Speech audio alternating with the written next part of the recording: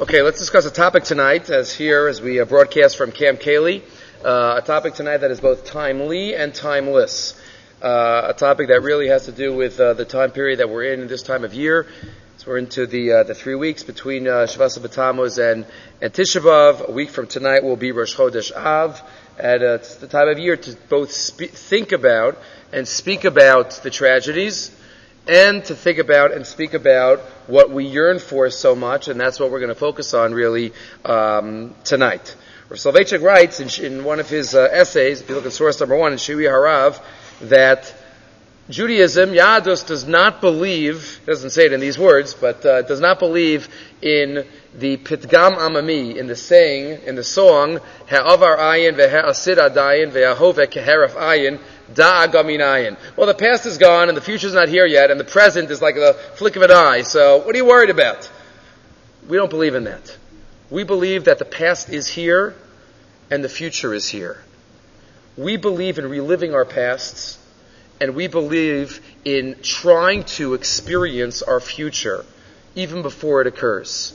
There are many mitzvos that demand this from us. Right? The most famous mitzvah of feeling again the past, Sibur Yitzias Mitzrayim, right? To chayav adam ki'ilu yatsa Mitzrayim.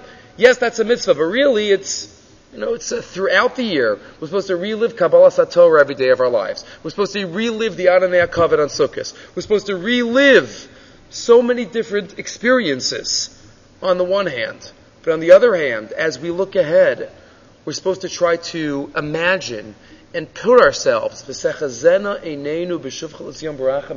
when we yearn for the Beis HaMikdash, and we yearn for, and we try so hard to try to imagine. We can't even fathom. We don't even know what we're missing. That's what's so sad about our situation. But it's our job to try to imagine the grandeur and the glory and the most beautiful building in the world, and the Ketores, which had such an aroma that people fainted. It was such an unbelievable aroma, and the Nisan that occurred in the Beis HaMikdash. We're supposed to try to imagine it. So Hamashiach writes about experiential memory and experiential anticipation in source number 1. And if you look in the end of the next page, just as the past can be experienced in the present, so can the future. Experiential anticipation means that the Jew anticipates an event not just because it is bound to occur. That would only be an intellectual anticipation. It means that the Jew becomes excited and rejoices and sings and dances as if an event which will first transpire on some unknown date in the future has already actually taken place. We get such simcha. Sometimes we think about something in the future. We're so happy. I don't know whether it's before a wedding. You relive it. You're living the wedding before the wedding takes place. You're living, and we just went through we had a bar mitzvah. So my son was like, Mom, till the day of the bar mitzvah, he was there, right? It's like you anticipate it, but you're living through the anticipation, and that's what Yahadus is about. Just to relate it, we mentioned in last week's Parsha Shir, that was the difference between Balak and Bilam. Balak says, Am Yatzami Mitzrayim, a nation that went out of Mitzrayim. What does Bilam say? Kel Motzio mi Mitzrayim. Balak, you think they're a nation that forgets their past. Yatzami Mitzrayim, Kel Motzio mi Mitzrayim. Zechiras Yitzis Mitzrayim is forefront in their minds. The miracles is something that they take with them throughout their history. So, past and future is something that we experience in the present. What we're going to try to focus on for the next couple of minutes is one element of something that we yearn for and that we remember, and that is Malchus Beis David. Malchus Beis David, one of the basic tenets of our faith. The couple of the last two animamins is all about B'bias Hamashiach, and the last one is Tchias HaMesim. We think about what was, and we yearn for what will be. I think I mentioned in in one of the shiurim earlier in the summer that the Smak, one of the Sefer HaMitzvos Katan, Rabbi Yisrael Karviel writes in the Mitzvah Aleph, he says, where is the source in the Torah for Tzipisa Yeshua? We know the 6 questions that the Gemara tells us in Shabbos Laman Aleph that we're going to be asked are all a basis in the Torah. Kavati Yitzim Torah, there's a mitzvah of Talmud Torah. And Asakta B'Piri V'Yirav, there's a mitzvah of Puravu. and were you honest in business? There's a mitzvah of mitzvah sheket tirchak. Where's the mitzvah in the Torah for tzipisa Yeshua? Hope for the salvation. Hope for Mashiach. Where does it say that in the Torah? Where does it say to be a good Jew you have to hope for Mashiach? Where does the Rambam get that from? Ani Mamin number 12. Right? But v'yas Mashiach. Where does it say that? So the Smak says it's part of Anochi Hashem Elokecha. It's part of belief in HaKadosh Baruch Hu.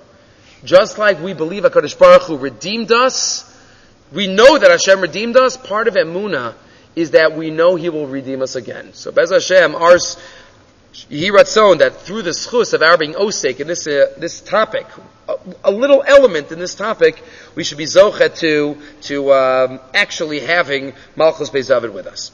Okay, let's get into the shir, and first we lay out the problem. The problem. What's the problem? As you see the topic of the shir, the impure lineage of Melech Hamashiach. Let's lay out the problem. The Gemara tells us in Maseches Yevamos on Daf Ayin Vav, source number 2.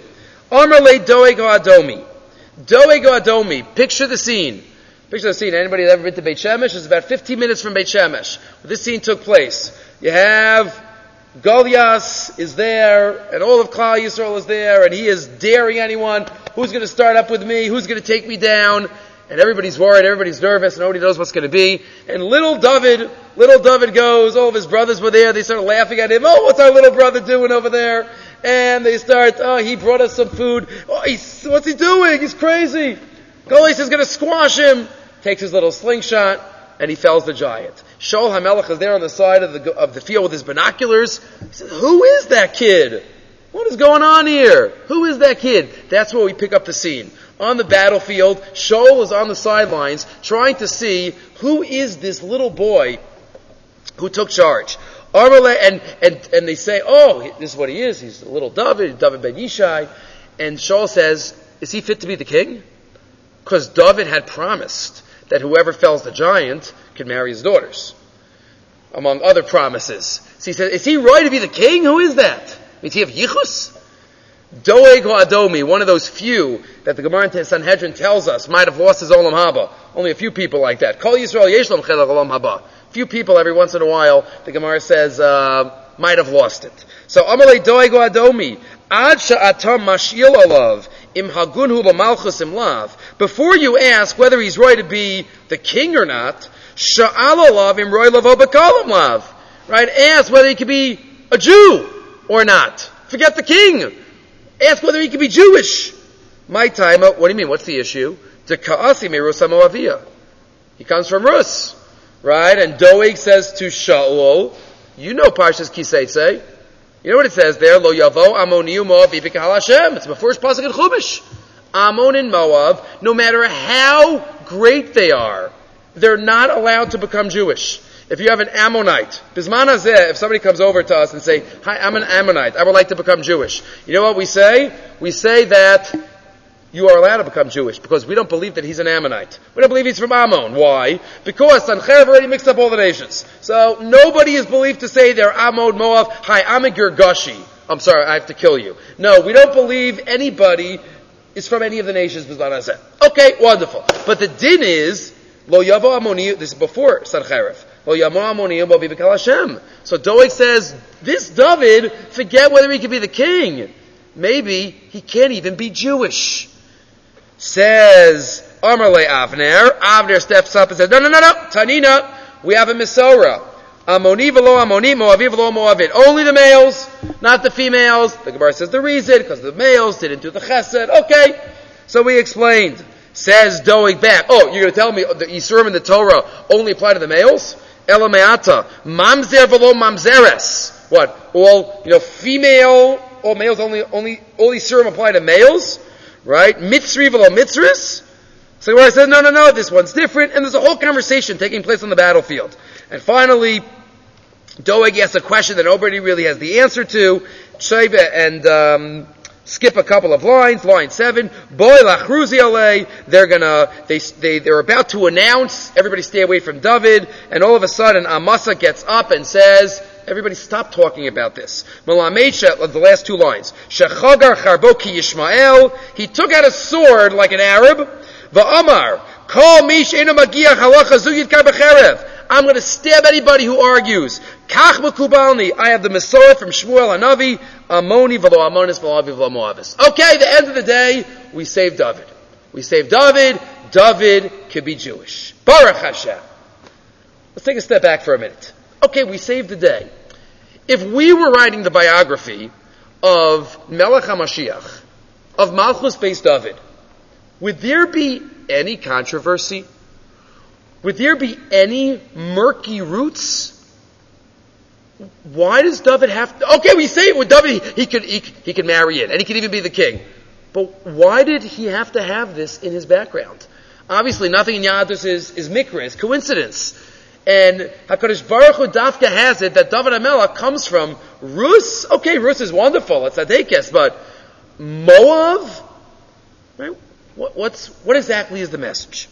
And if we think that it's just one time in history, a blip on the radar, there's a pattern to this murky nature. And that is, of course, two earlier stories in David HaMelech's past. If we go first, now go in chronological order, source number 4, Perek Yutes, Lot and his daughters. Lot and his daughters. We know they thought the whole world was destroyed, and the older one says, you know what, we have to do our part to keep the world going. So the older one lies with Lot, and then the younger one, who comes from there? Ammon and Moav. Right? Those are the two boys, the two sons of Lot. Ammon and Moav. This is where David HaMelech comes from. David HaMelech comes from Lot and his daughters. What is the message for us? And if we think that's it, if we continue a little more later on in Sefer Bereshis, as we know, David HaMelech is Yehuda. Shevet Yehuda and Tamar. Right, source number 6.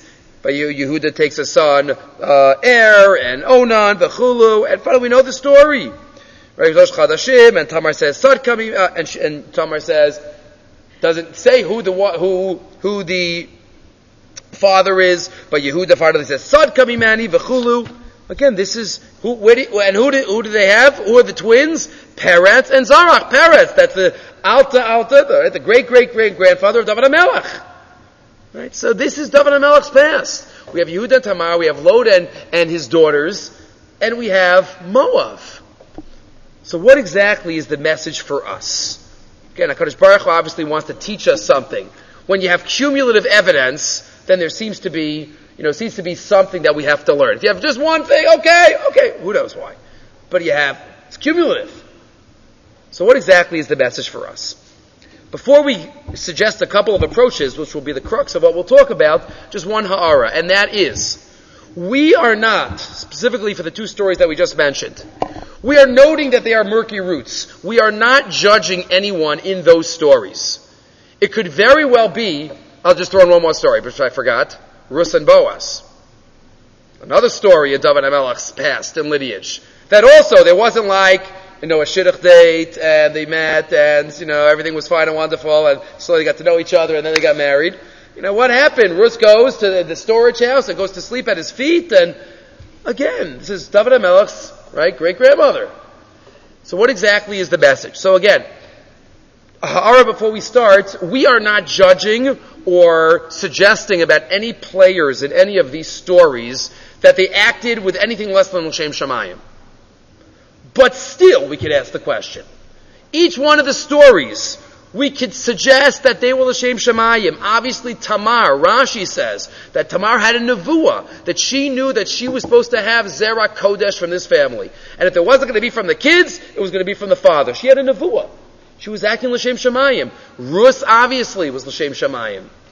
And even the daughters of Lot. The daughters of Lot, the Medrash says, source number 9, Rav Kasher quotes it in the Torah Shlema. Rashi quotes a little bit of it also, ala Torah, that they thought the whole world was destroyed. They thought it was over. They were the only ones left. Right? It wasn't so long ago that there was a Mabul. Right? So they said, it must be God, Hashem did it again. So, Hayabedos Lot, Severos Shema, Shecharves Olam, Kador Mabul. Right? They velomis bakshos lizanos esavia. They don't want to try to be mizana. Ela amru lo bara HaKadosh Baruch Hu es ha'adam ela al per yivarivya. Right? HaKadosh Baruch Hu created the world for Puravu, and now the world is Charav. So it must be that He left us alive in order to populate the world. So that is just a note before we start that everybody in their respective stories, we are not suggesting did anything negative, but we can still ask the question. It's not on the sheet, but it's a scary story. It's basically just illustrating what we just said in the Hakdama of the 8th volume, the first posthumous volume. Now there are 2 posthumous volumes. The first posthumous volume of the Igros Moshe. So there in the beginning of Chelek Ches, they have about 30 pages of biography about Rav Moshe. So there's one story that Rav Moshe used to say over to reflect that not even so long ago, when he was a Rav in Luban, where he was a Rav before he became to the Lower East Side, there were people who were on certain levels. He told over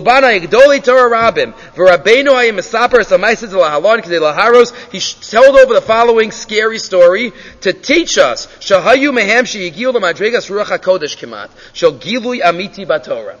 he says, 1922. Story in 1922, one of the Balabatim in Rav Moshe's community, he was already a Rav there in Europe, became very, very sick with a very strange illness. The illness was L'shono hisnafcha b'fiv. His tongue blew up. And he couldn't close his mouth, and he couldn't breathe properly, couldn't eat properly. His tongue became humongous. Kasher Takav Le'alma, he was towards the end. He said, I need to talk to Rav Moshe. The story's real. Rav Moshe told over the story. They called Rav Moshe, and Rav Moshe came, and the Chola said, everybody else out of the room. I got to talk to Rav Moshe privately. Okay? Got to talk to Rav Moshe privately. So Rav Moshe goes over and he says, listen, Lidvarav Shavua Kodem Lachein. This is, the person says, let me tell you why I have this sickness. Rav Moshe's like, okay. So he says, a week ago, it was Parshas Vayera. And I said over a Dvar Torah. And I was very, very hard on the Benos Lots. And I spoke about them in a very negative way. I can't believe that they were zoche. Avshalo boshu begili arayas sha'asu v'odiu shebedeim hemeavian v'dibra lehem derech bizayin. Balayla, last Moshe Shabbos, Rav Moshe, Hofio b'chalomo shtei nashim zakenos ma'od. 2 very, very old women came to me in a dream. Sheroshan upneihen mechusim. Their heads and faces were covered. V'amru shehein benos lot. And they told me that they were the benos lot. V'hosifu v'amru lo sheshamu es tainaso. They heard what I said. Uba'u me'olam ha'emes la'anoslo. And they came from the olam ha'emes to stand up for themselves. This is Rav Moshe talking. Rav Moshe is not making it up. Heim tanu shahayu yecholos lomar shebeachar shem mishachas Avram benislo b'derech neis bistom lo hayu tolam b'hemaisas nus v'yecholos liachis asbam kol ma'isa neis. They could say, well, we were saved b'derech neis from stone, and they could have said, you know why we said me'av? Because we wanted everybody to realize that it wasn't what others called an immaculate conception. It was me'av. There was a father here. That's why we named it that. And we thought the whole world was gone. And you go through all the different tainas. But they say at the end, because you weren't down l'kavschus, and you didn't judge us favorably with your tongue, you will meet your end with an illness of the tongue. And then they disappeared, and the next day they started, and Rav Moshe, this is what happened, and he did vidui, and he died. That's right here. It's in the Igros Moshe. Moshe said over the story to reflect that even not so long ago, less than 100 years ago, there were people who had the levels of Ruach HaKodesh. Either way, you can look up the story. For our purposes, it's just the ha'ara, the introductory note before we get into the approaches we are not judging anyone in the respective stories. But we still could ask the question, what's the message for us? So we are going to have, this is the shir, 4 different ideas. 4 ideas why exactly David HaMelech comes from these roots. Number 1 is suggested by Rav Tachtel in the Ema Banim Smecha. Source number 12. Hine, Mizvuar b'Sifrei HaMekubalim. Says Rav Tachtel, it's clear in the Sifrei Kabbalah. Sheba Eis, Shashem Yisparach, Rotze, La'asos Eis Davar Gadol Ba'olam. Whenever Hashem wants, or often, Often when Hashem wants to bring something unbelievable to the world, a great matana, a great gift, something that the world really, unbelievable, He garbs it in ugly and unseemly garb, so to speak. So that, we'll say it outside first, so that the prosecuting forces, which HaKadosh Baruch Hu Himself created, can't stand up and try to prevent it from coming to the world. So that Midas Hadin can't stand up and say, do the Jews really deserve this?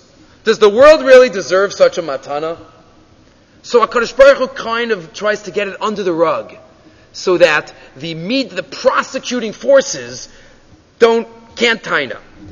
Associate the number ba'olam shenogel elyonim b'shvei hashamayim ulatachtonim ba'aretz az Hashem yisbarach ma'atef davar zeh bekama mine itufim. Hashem garbs it in a lot of coverings. V'afilu be'emsaim she'enam na'im va'odhem keurim, even ugly and unseemly coverings, kedei lo yarkishu bazeh hadinim amakadrakim, so that the prosecuting forces do not realize it. If it was given in public and Hashem would make a big thing about it, so then take it for your olam makatri l'kakre. Midas Hadid would say, how could this be? How could you give this to the world? Says the Eim Habanim Smecha, says that's Melech Hamashiach.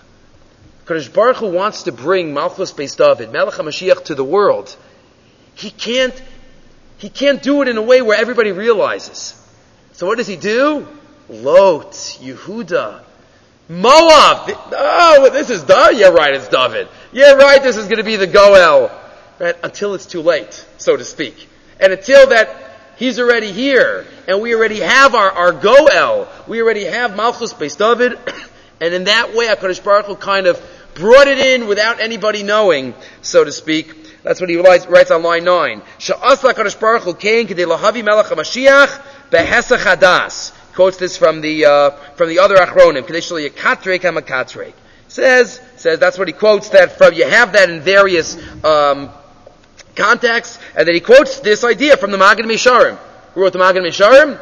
Yosef Cairo, one of the less known Svarim. Yosef Cairo is famous for his big three: the Shulchan Aruch, Kesef Mishnah, and the Beis Yosef, the big three. But he also has a couple of other Svarim. He has Shuvas Avkas Rochel, there's other Shuvas, but he has a Sefer, Magen Misharim, which is written in somewhat difficult Aramaic, of questions that he asked the Malach every night. He always had questions. The Magid was his Magid, who told him Misharim, who told him answers. So Rabbi Yosef Cairo spoke to a Magid every night, or once a week, whatever it was, and wrote a Sefer based on the answers that he received from the Magen Misharim. So, the Eim Habanim Smecha quotes on line 12, V'ayin Gamkein b'Sefer HaKadosh Magen Misharim, the Hamalach Gila l'Rabbeinu Beis Yosef, Hatam she'isrich David u'Malka Mashicha diyesu merusa Moaviyah. Why? Mishum ta'al yidei Cain is law. Through that, there is a kiyum that David and Melech could last. He doesn't quote this, but this also might be the message, that question that might have bothered you in the past. What does it mean, Bisman, right, before the Yom Naram, we have many different actions or inactions that we do to trick the Satan. Satan. We blow shofar all of Elul, one reason, to trick the Satan. We stop on Erev Rosh Hashanah to trick the Satan. We don't bench Rosh Chodesh Tishrei to trick the Satan. We don't start Parshas Breishis on Rosh Chodesh Tishrei, says the Lavush, to trick the Satan. What's all this trick the Satan? What's all this about? So part of it might be this idea as well. Tishrei is an unbelievable gift that HaKadosh Baruch Hu gives us. Imagine a life without a time of year for introspection, a time that we could think about our actions. We'll just go. There's never a time to stop and think. Rosh Hashanah is a gift, and that's why we also cover it up. We cover it up so that we realize, right, all gifts come in packages. Right? When you give a gift, why do you wrap it? Why don't you just give the gift? Because when you wrap something, it's covered, it's hidden. So maybe that's an idea also behind the idea of Rosh Hashanah. Just Derech Agav, the Eim Habanim Smecha here is talking about the 1800s, 1900s, that the beautiful gift of Eretz Yisrael might have been given back to us through people who might not have been people who stood for Torah and mitzvos, but says the Eim Habanim Smecha, still that doesn't mean that it's not a matana. Okay. That's one idea. A second idea, a little more nigle-ish, and let's focus on the leave Kabbalah for a moment. An unbelievable idea that's suggested by Rav Goldvich, the founding Rosh Hashiva of Kerem B'Yavne. Let's learn for a minute, review for a minute, the story in Perek Tezvav of Shmuel Aleph, the story of Shaul and Amalek, the Haftorah for Parsha Zachar. Remember, Shmuel Hanavi gives Shaul the command, you have to wipe out Amalek, and Shaul goes and he wipes out some of them, but not all. Pasach Ches, Vayitfos es Agag Melech Amalek Chai, he grabs Agag live, and he wipes out a number of them. Vayachmol Shaul, Pasach Tes, V'amal Agag V'ametav Atzon, V'abakar, Shaul has Rachmanus on the animals, the tzon and the bakar, v'chulu v'chulu. V'hidvar Hashem al Shmuel leimar. Hashem comes to Shmuel and says, Nichamti, I am very upset. Ki imlach li Shaul Melech. Ki shal me'acharai. Hashem says to Shaul, you got to go tell Shmuel. She goes to Shmuel and says, you got to go tell Shaul that it's terrible, and he didn't fulfill my will. What happens? He gets up early and he comes to Shaul. Pasuk Yud Gimel, Vayavo Shmuel al Shaul, Vayomer lo Shaul. Shaul sees him and says, Shmuel, Baruch Atol Hashem, Hakimosi es Dvar Hashem. Give me a little pat on the back. I did it. You told me, I did it. Vayomer Shmuel. Sarcasm in Tanakh, right here. Vayomer Shmuel, Umekol Hatzon hazeh ba'aznai. Do I hear animals here? Do I hear anything out there? And if you look, somebody once pointed out, it doesn't say, there's no nakudos here. It's umeh kol hatzon, not umma kol hatzon. What's meh? It's anamanapia. Meh, right? Umeh kol hatzon hazeh ba'aznai. That's why it's meh here, right? It's for effect. V'kol ha'bakar ashanochi shameh. What's this? What are these animals? V'yomer Shaul says, what do you mean? These are animals from the Amalekim. I'm going to give them as karbanos. What's the problem? And there you have the famous line. Shmuel says, what do you think God wants more? Listening to him or your karbanos? That's what he says. Vayomer Shmuel. Where's the line? Oh, we'll get to it. We'll get to it soon. Vayomer Shmuel. For Shmuel says, "Hello, im katan ata beinecha. Are you small? Roshit Yisrael ata. You're the head of the nation. Vayim shachacha Hashem lamelech al Yisrael. Vayishlach Hashem sent you to do a job and you didn't do it. V'lama lo shamata b'chol Hashem. Why didn't you listen?" Shaul says, Pasach Chaf, Shamati. I did it. What are you saying? The Am took from the spoils. Vayomer Shmuel. Here's the line. You think God wants your karbanos? He wants you to follow what he says to do. And we continue. Shaul then says to Shmuel, following Pasach Haftalid, Chatasi ki avarti es pi Hashem es arecha, ki yaresi es ha'am, v'chulu. And finally Shmuel starts walking away. Shaul grabs his beged, he rips it, and Shmuel says, you rip my beged, the malchus will be ripped from you. That is the story of Shaul and Shmuel. What exactly was the root chait of Shaul? He didn't want that Amalek, that's true. But what was the root problem? What was the root problem? It's an amazing ha'ara. And this other Mefarshim say as well. What? He thought small, exactly, but it's even deeper. If you look at the Psukim, there's a recurring theme. He didn't act on his own. He acted based on the Am. And his actions were influenced by the Am. Look at the Psukim, right? Well, Shmuel says, I did it. And Shaul says, what do you do? And Shaul says, I did it. And Shmuel says, no, you didn't. And Shaul's like, you're right. I did it, but the Am, took from the spoils. Shmuel says to him, you still didn't admit to me that you did it. You still haven't done tshuva, vidoy. It's your fault. Finally, Pasach Avdalit. Chatasi, you're right, I sinned. But it's still with a because. Ki yaresi as ha'am. I feared the Am. Shmuel still doesn't accept it, and he starts walking away. And he rips the beged, and he says, I lost the malchus. And then finally he just says, Chatasi, I sinned. Shmuel says, okay, now I can walk back with you so you're not embarrassed, but you lost the malchus. Throughout this, you see, the chait was that Shaul did not act independently. He acted, what? Politics, exactly. He acted based on the Am. And this was also the earlier chait. He had an earlier chait. If you turn to source 14, the next source, in Perek Yud Gimel. There's an earlier chay, he was supposed to wait for a week to give karbanos in Gilgal, and Shmuel says, I'll be back in a week. And before Shmuel came back, he gave the karbanos. And Shmuel says, what'd you do? Shaul says, well, the Am was dispersing. What was I supposed to do? The answer is, you should have told them, don't leave. But he was influenced by the Am. Suggests now, Rav Goldvicht, Zechron Levracha, says, Shaul was not a successful king. He was a great tzaddik, the Gemara, right? He was a below chait at the beginning of his life, but he was not a successful king. Why? Because a successful Jewish king, any king, but a Jewish king, has to rule over his brethren, has to rule over the Am. And Shaul didn't do that. David did. But what gave David that ability? This is only, if he says it, so we could say it.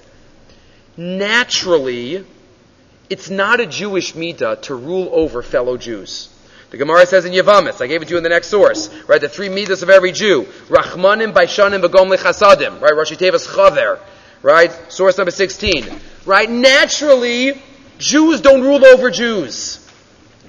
David HaMelech needed a little Moabite blood in him in order to be a successful king. That's what he quotes this from the Shemi Shmuel, and he expands upon it. That's why he had to come from Rus. Doesn't explain all the questions, but suggests Rav Goldberg. Now back to source 15. The Inyan Malucha lo haya nimsa b'Yisrael. It's not a natural idea to be a king. Remember, it might not have even been a good thing for the Jews to ask for a king. Right? They asked for one. That's the lashon of the Shemi Shmuel. Va'pirish pashut. Ki ba'asher kol Yisrael ki yesh echad hema kol Yisrael revim zelazeh. We're all part of one guf. That's the lashon of the Ritva in Brachas. We're all kaguf echad. We're like one body. Our right arm doesn't rule over our left arm, so naturally we can't rule over each other.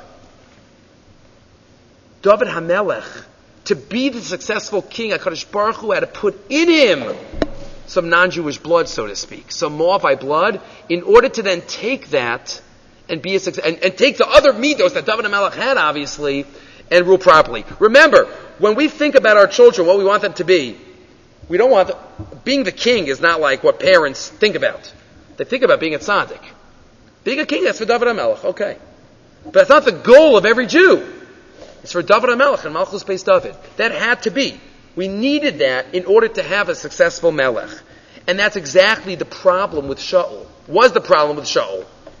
So why would he become king if he didn't have the attributes to begin with? But it's an excellent question. It's a big question in the Rishonim. Well, when they asked for a king, HaKadosh Baruch Hu didn't want them to give a king. He got very angry. It could be, in some conceptual way, David was supposed to be the first king. The Jews asked, they jumped the gun. Right? Shmuel got angry, HaKadosh Baruch Hu got angry. Shaul was the stopgap measure. It could have been, there are some Rishonim that say, there's a Meiri in Harios that says, maybe if Shaul could have been somewhat successful, that there could have been two lines. He would have held the line for a couple of generations until David HaMelech came. Okay. Either way, says the Shemi Shmuel, V'lachem line 6. Chutzrechol Yisrael litol ha'malucha me'amon u'moav. We shouldn't deklipas moav geus v'chulu. That's the unbelievable thought of the Shemi Shmuel, expanded upon by Rav Goldach. Where else do you see this? Amazing. There's a story, another story, Shmuel Beis, Perek Vav. David HaMelech is bringing the Aron back to Yerushalayim. After all these years, bringing it back from the, comes back from the Plishtim, it comes back from the Beit Shemesh. It's bringing it back to Yerushalayim. And we say in Pasuk Yudalid, "V'David mecharker b'chol oz l'fnei Hashem." David is dancing in front, as we know, in front of the Aron, dancing and schwitzing, and he's going all out in front of the Aron. And what happens? Pasuk Tezayin, "V'haya Aron Hashem ba'ir David," is coming to Ir David. U'Michal bas Shaul nishkafa ba'arachalon. Michal, the daughter of Shaul, is looking out of the window. Who was that?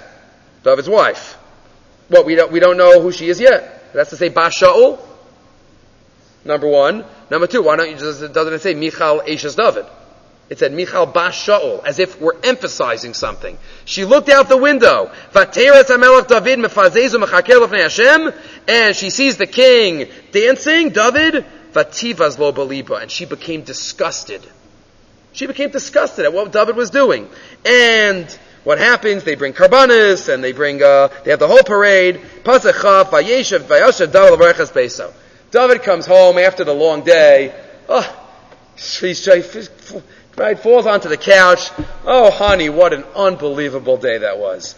Wasn't that amazing? Wasn't that awesome? Vatete Michal Bashal, and Michal comes out and says another sarcastic line. Vatomer, Manichbad Hayom Melech Yisrael. What a great day this was! The king of Israel bared his forearms in front of the whole nation. How awesome! That's what she says. Let's look at the conversation. It doesn't make sense, at least until we think about it. Vayomer David el Michal. David answers Michal. Lifnei Hashem asher bachar bi me avicha umikol beso savos al sinagir al am Hashem v'shchulu v'sichachtel fnei Hashem. Yeah, Hashem chose me instead of your father. Remember that. That's the conversation. Right? That's the conversation. David dances. Michal Bas Shaul thinks it's terrible what he's doing. He's baring himself. He's schwitzing and rolling up his sleeves in front of the whole nation. He comes back. She says, how could you do such a thing? David says, I'm the king, not your father. What's going on here? Says the Yalkut Shimoni. Yalkut Shimoni on Shmuel. Right? We don't have Medrash Rabbah on Navi. We have Medrash Rabbah on the 5 books of the Torah and on the Chamish Megillos. But we have Yalkut Shimoni on all Tanakh. So in the Yalkut, in Source 18, the Yalkut adds in the conversation. Uma amela David lafnei Hashem asher bachar bi ela beit avicha hayu mavakshin kvod atzmam umanichin kvod shamayim. Your father was interested in what everybody else was thinking. That was exactly his problem. Va'ani eini osaken. I don't really care what everybody else thinks. I do what's right. I want to schwitz and I want to dance in front of the Aron. I'm going to do it. I don't care what people are thinking. My actions are not based on the Am, like your fathers were. Same idea. And one final, so we have David HaMelech versus Shaul in terms of the Chatoim. We have this story making perfect sense in light of our understanding. And one final point, and that is from the Sefer HaIkarim in Rav Yosef Albo, source 19, where he talks about a question, right? He's a Rishon. Rav Yosef Albo asked the question, why is it that Shaul HaMelech lost the Malchus because of his Chatoim? David also was not perfect. David had his own Chatoim too. Right? The entire Shmuel Beis is all about the punishments that David received for his Chatoim. Right? His kids murdered each other, or were mezana with each other, and tried to kill him, and tried to rebel. David and Melech had an extremely, probably, could be, I don't know, David and Yaakov Avinu, they're both up there for one of the hardest lives in Eov also, but that's separate. But David and Yaakov, for tsaris in their life, I mean, unbelievable. David, you think David HaMelech wrote Tehillim, and you read it, right? He's sitting there, beautiful, no worries. I mean, think about David's life, but it was all about punishments. The Chazal say for David what happened with Bathsheba. But he didn't lose the Malchus. Why not? Shaul did a cheder too, he lost the Malchus. David was also chot, he didn't lose the Malchus. Says the Sefer Karma, it was a different type of chet. David had personal chatoim. We all have personal chatoim. Okay, if personal chatoim, we're going to get punished for them. Shaul's chatoim related to his being the Melech. And that's why he had to lose the Malchus. They weren't just personal. They had to do with the Am ruling over the Am, or letting the Am rule over you. This was all idea number 2. It's getting late. We're going to have the next two ideas are somewhat short, so B'ez Hashem will do them right now. Okay, that's what he says at the end of line source 19. So we have number 1. The approach that we have, why David HaMelech needed this, was Afi Kabbalah, because HaKadosh Baruch Hu, when he brings presents, he garbs them with unseemly materials and clothing. Number 2 is this idea that David HaMelech needed a little Moav in him. Again, because it's not naturally Jewish to be this way. And we're not supposed to be this way. Only a king. Only a king. He's the only one that has that power. Approach 3, which kind of works together and opposite but parallel with approach number 2. It's a medrash, but Chizkuni quotes it. Chizkuni, even a Gemara. Let's look at the Gemara first. Gemara in Yuma Daf Chaf Beis. The Gemara tells us, Amar Rav Yehuda Amar Shmuel. Rav Yehuda says in the name of Shmuel. Why did the Shaul HaMelech's Malchus not last? Because what we would say, he had no skeletons in the closet. He had nothing that was holding him back. You know what the greatest leaders are? It's those that literally have a bag of shratzim hanging on their back. If they think that they're so great, we just say, look behind you. In other words, positions of authority, many times, as we know, could go to people's head. And they could run with it. And the elastic authority that they have, it could just make them become Baalei Gaiva and misuse and abuse their power. So it says the Chazal, the greatest leaders are the ones that have to look back and say, you know what? Maybe I'm not so great. Maybe, look where I come from. David HaMelech can never think of himself as a, right? What does he say? Ani tolas v'lo ish, he says in Tehillim. David HaMelech always realized his roots. He realized where he came from. And maybe because of approach number 2, because he was given this moh of blood to be able to rule over his fellow man, he needed the balance of also having Yehuda and Tamar and Loda and the daughters to keep him in check, to make him realize that, he's still a human being, he's still a Jew, and it's got to all be L'Shem Shamayim. The same exact idea is suggested by the Chizkuni in a different context. Moshe Rabbeinu. Ever think about Moshe Rabbeinu? Moshe Rabbeinu's parents. Who are Moshe Rabbeinu's parents? Amram and Yocheved. Amram and Yocheved, that's a nephew and an aunt. Nephew and an aunt.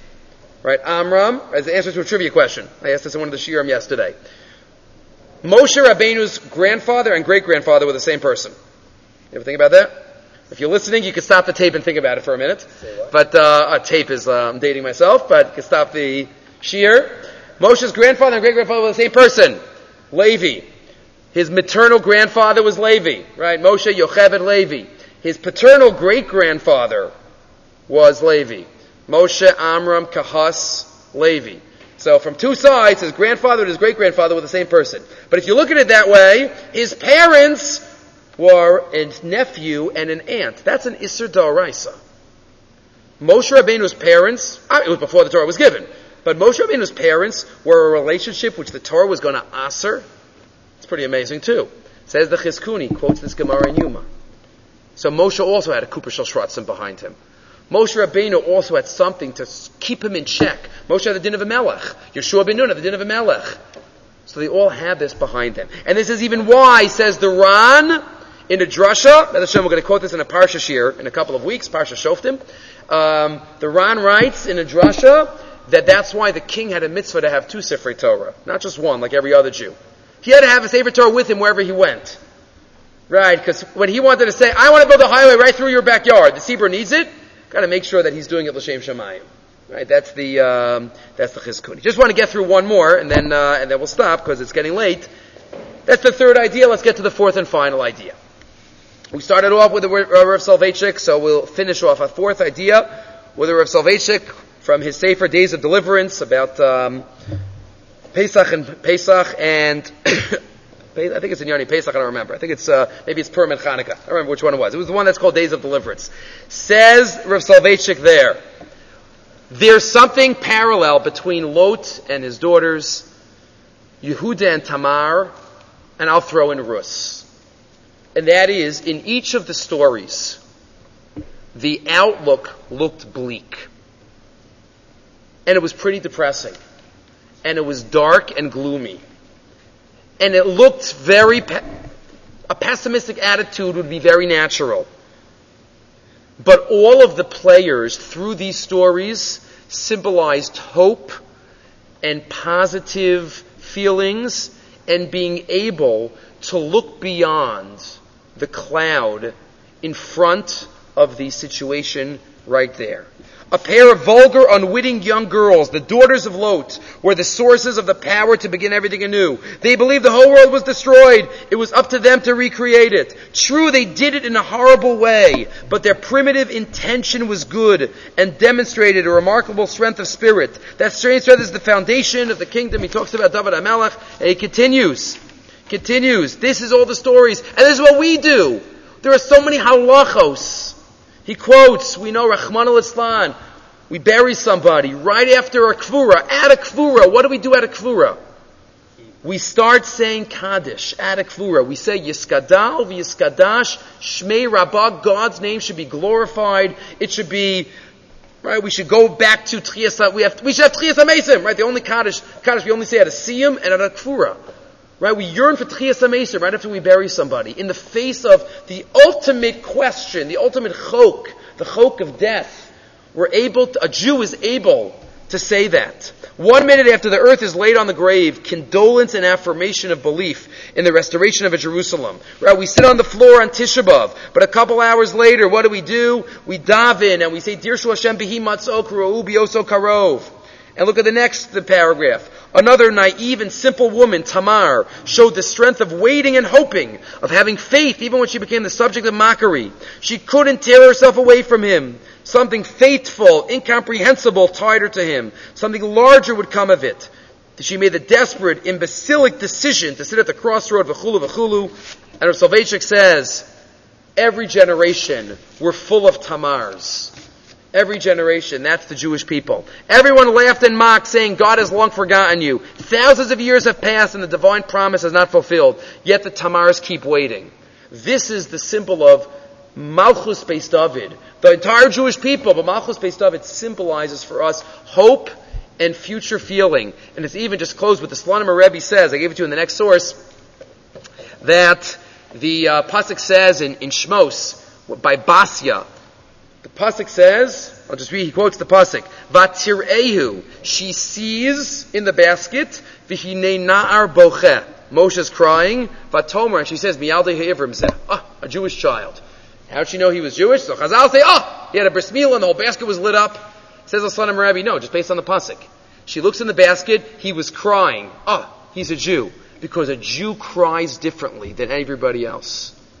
A Jew cries not a bechi shel yeush, but a bechi of tikva, and a bechi of hope, and a bechi of knowing that there's going to be a better time. It says that's what all of these stories have in common, and that's what David HaMelech symbolizes also. What we daven every Friday night on L'Chadodi.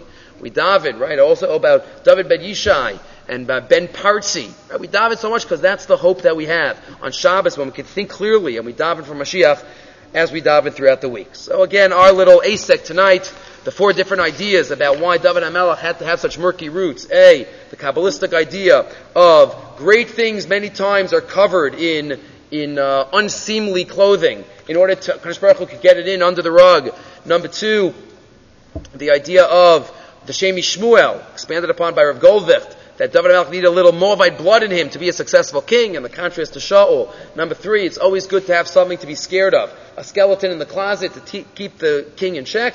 And number 4, the idea of hope and renewal and looking towards the future. So, b'schus our asek in this sugya, B'ez Hashem, we should be zocheh to not only yearn about it, but to be able to celebrate with Malchus Beis David.